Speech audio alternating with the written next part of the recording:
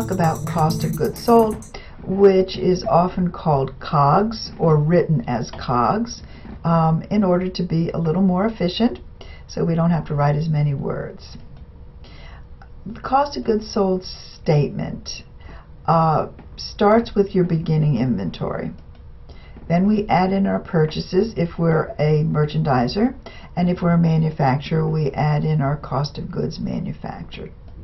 That gives us our costs of goods available.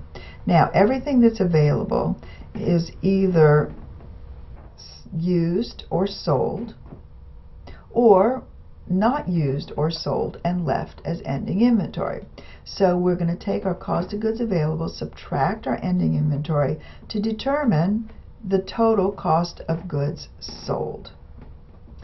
Now, in the old days, before computers, accountants had to manually calculate what the cost of goods sold was using this formula. Now, computers do all of that for us, but we still use this statement periodically. For instance, when we do our manufacturing statement, which is the next step, we use this to calculate how much materials we have used, what our direct materials are.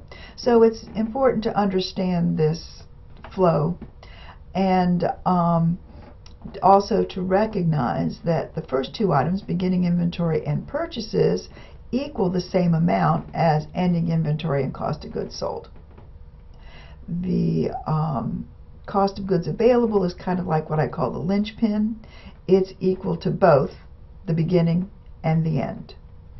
And it is as simple as